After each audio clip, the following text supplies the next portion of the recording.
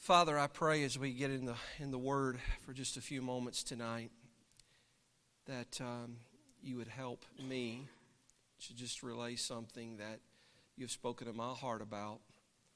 And I pray that you'll use it to help everyone here tonight.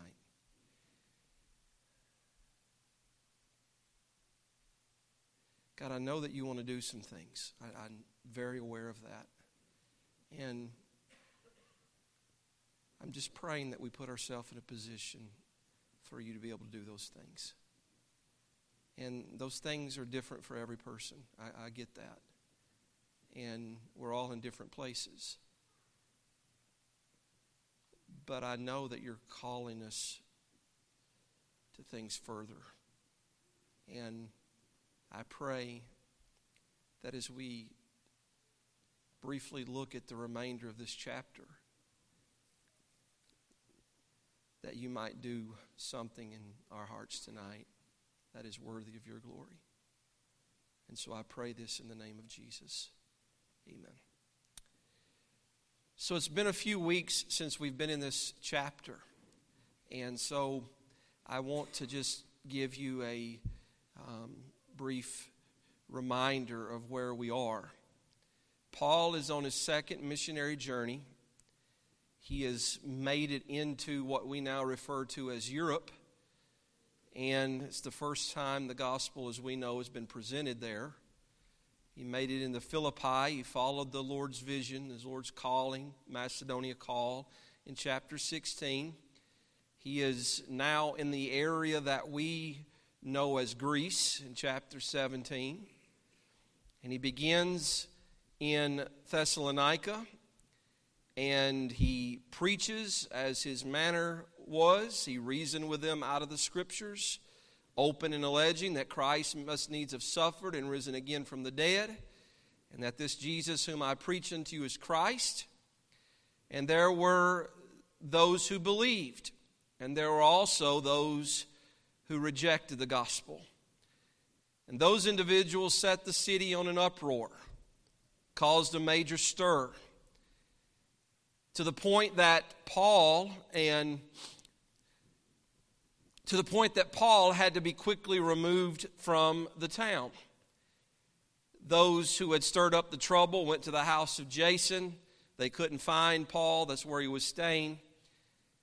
And Paul quickly got out of there, and in verse 10, he went unto Berea, and there he also delivered the word of God. And in verse 11, speaking of the Bereans, these were more noble than those in Thessalonica, in that they received the word with all readiness of mind and searched the Scriptures daily, whether those things were so. And everything was good except for trouble seemed to always follow God's man.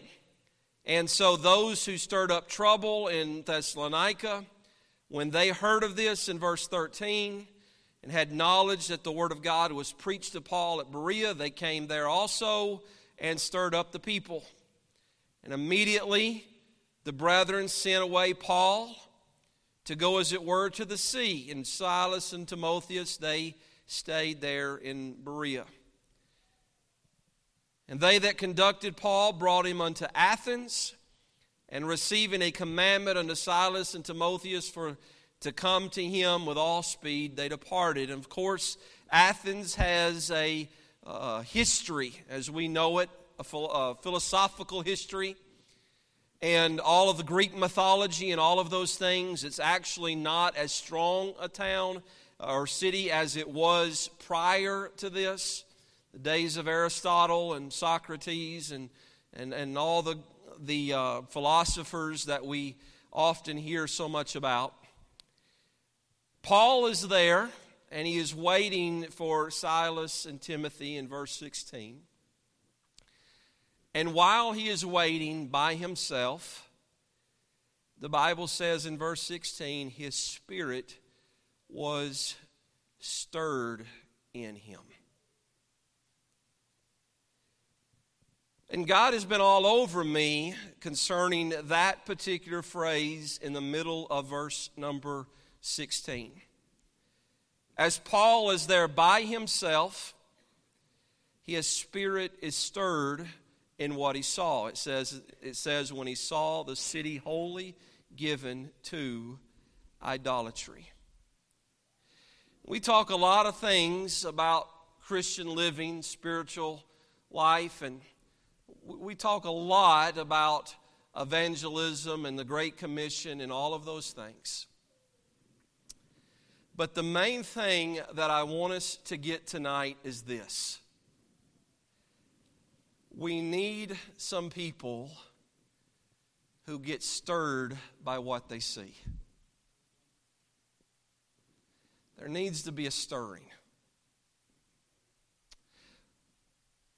We have gotten so complacent with the way things are.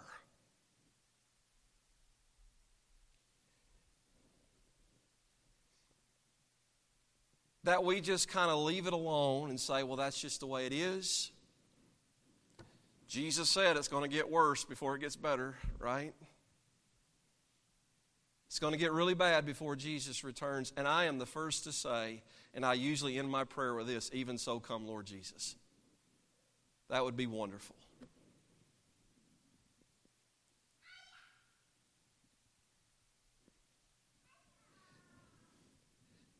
It may not stir us to the point that all of a sudden we got to start preaching the gospel. We got to stand up on our stool and start preaching the gospel.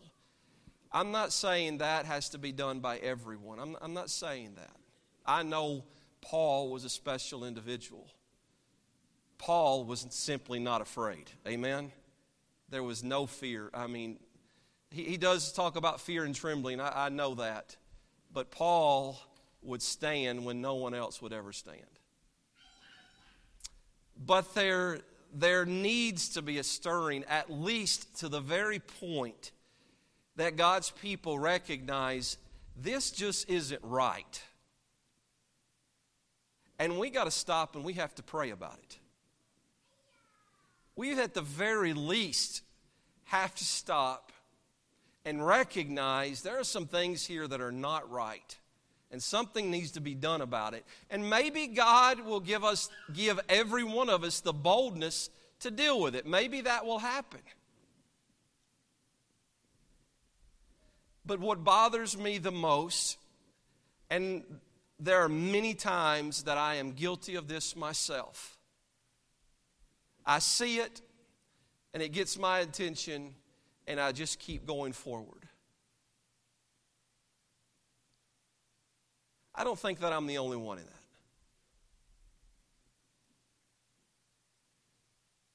Paul is by himself. He doesn't have a crowd around him. And he sees idolatry. And I'm just going to say, I believe we live in a very idolatrous nation. It's everywhere. We worship people, we worship money, we worship jobs, we worship everything. We find things to worship. And he's just observing. He's sitting at the market. Hey, yeah, that's right. It's all right, Devin. It's okay. I'm glad Devin is here tonight, not in a hospital somewhere. I need more of you to say aye sometimes, to be honest with you. So I love it.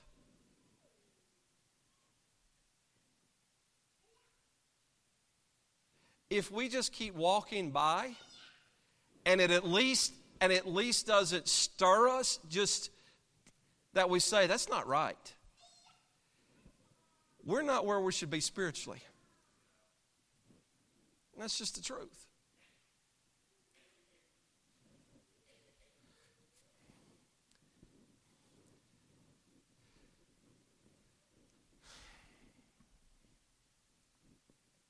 What's your favorite television show?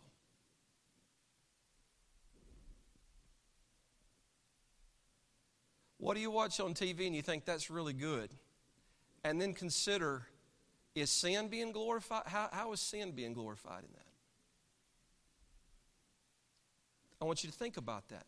If it doesn't bother us, if it doesn't stir us, we're not where we should be spiritually.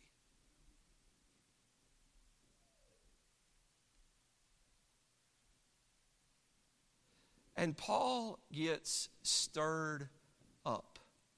And I am just praying that God gets our church to a place that we just get stirred up. Again, that doesn't mean that you're supposed to get stirred up at the level I'm supposed to get stirred up. Are you with me? I'm not saying that we're a bunch of robots and everybody should behave the same way. But I am saying if God is really important and God's Word is really important and we love the Lord, may God give us the spiritual discernment to recognize when things just aren't right. And at the very least, it sends us to our knees to start praying for God to do something there.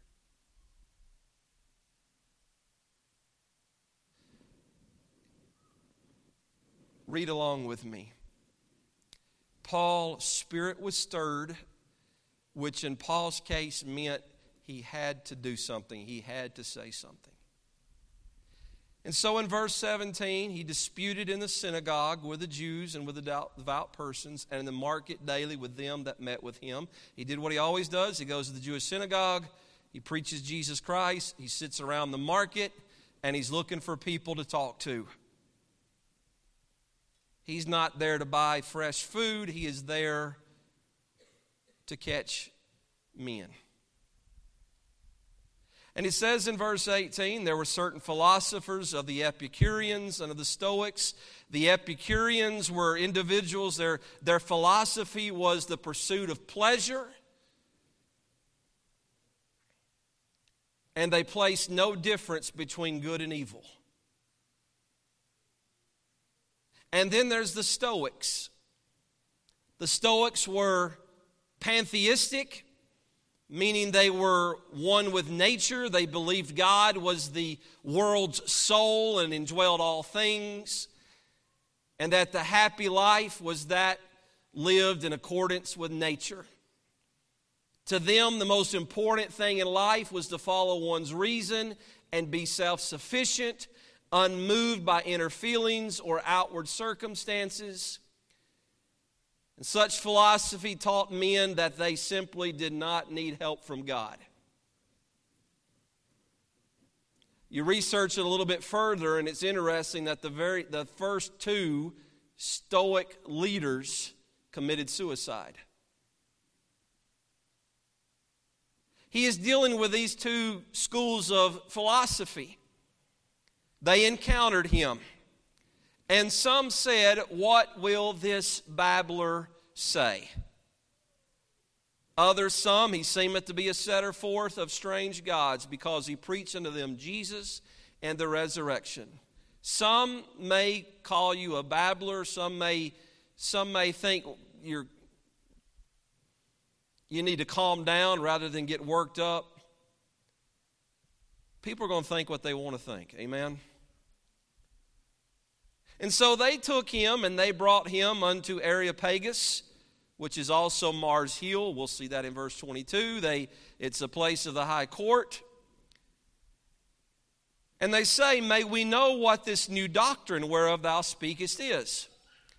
For thou bringest certain strange things to our ears. We would know, therefore, what these things mean." Reminds me of Paul's writings later, ever learning and never able to come to the knowledge of the truth. Don't we live in an information age? It's everywhere. People are always wanting to learn something else. It's at your fingertips, ready at a moment. He says in verse 21 in parentheses, "For all the Athenians and strangers which were there spent their time in nothing else but either to tell or to hear some new thing." And so Paul stood in the midst of Mars Hill. He began to preach. He said, "Ye men of Athens, I perceive that in all things ye are too superstitious. For as I passed by and beheld your devotions, I found an altar with this inscription, to the unknown God, whom therefore ye ignorantly worship. Him declare I unto you. As I mentioned this morning, there are many people, there are many false religions who believe in God. They just deny Jesus Christ. And so he says, you worship the unknown God ignorantly. And he says, I'm declaring him unto you. He says, verse 24, that God made the world and all things therein, seeing that he is Lord of heaven and earth, dwelleth not in temples made with hands, neither is worship with men's hands, as though he needed anything, seeing he giveth to all life and breath and all things. And hath made of one blood all nations of men, for to dwell on all the face of the earth, and hath determined the times before appointed, and the bounds of their habitation. There's a lot to be said of verse 26. Verse 27, that they should seek the Lord, if haply they might feel after him and find him, though he be not far from every one of us. For in him we live and move and have our being, as certain also of your own poets have said, for we are also his offspring. For as much then as we are the offspring of God, we ought not to think that the Godhead is like unto gold or silver or stone, graven by art and man's device. The Godhead is speaking of the Trinity, God the Father, God the Son, and God the Holy Spirit.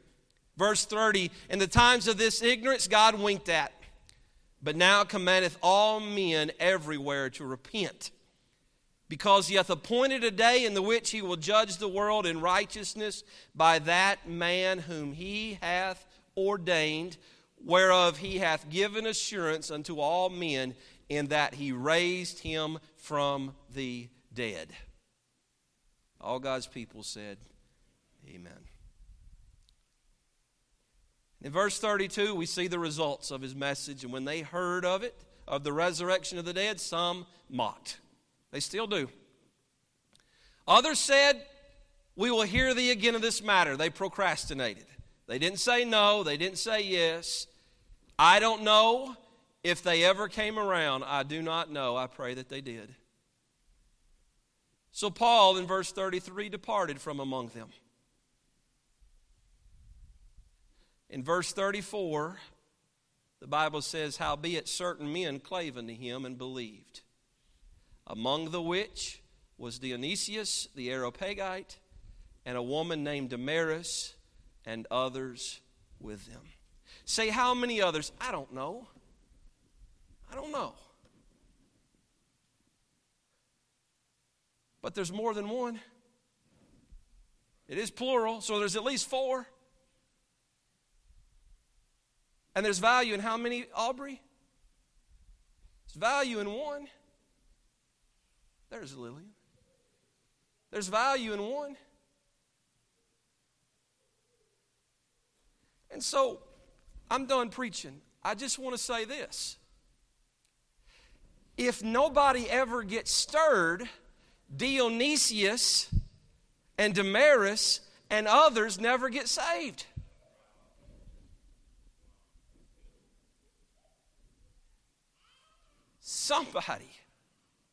Somebody needs to get stirred up.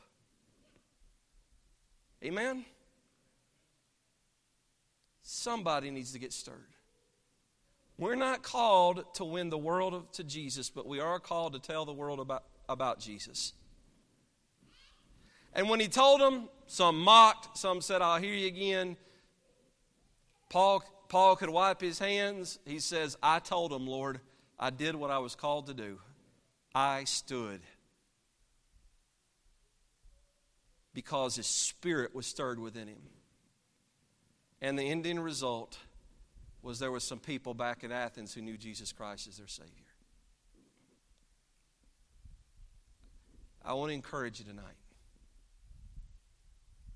Let God change you. Let God stir you and stir me to the point that we just got to do something. Amen? Let's stop being so complacent and comfortable and be okay with sin and idolatry. May God give us some discernment that we see when things are not right. And we just have to do something about it. Even if it's you just praying, God, change this city. God, change this community. May God hear our prayer. And may God give somebody the boldness to tell people about Jesus. Let's take just a moment. Can we play on the piano very quickly tonight? Let's just play soft.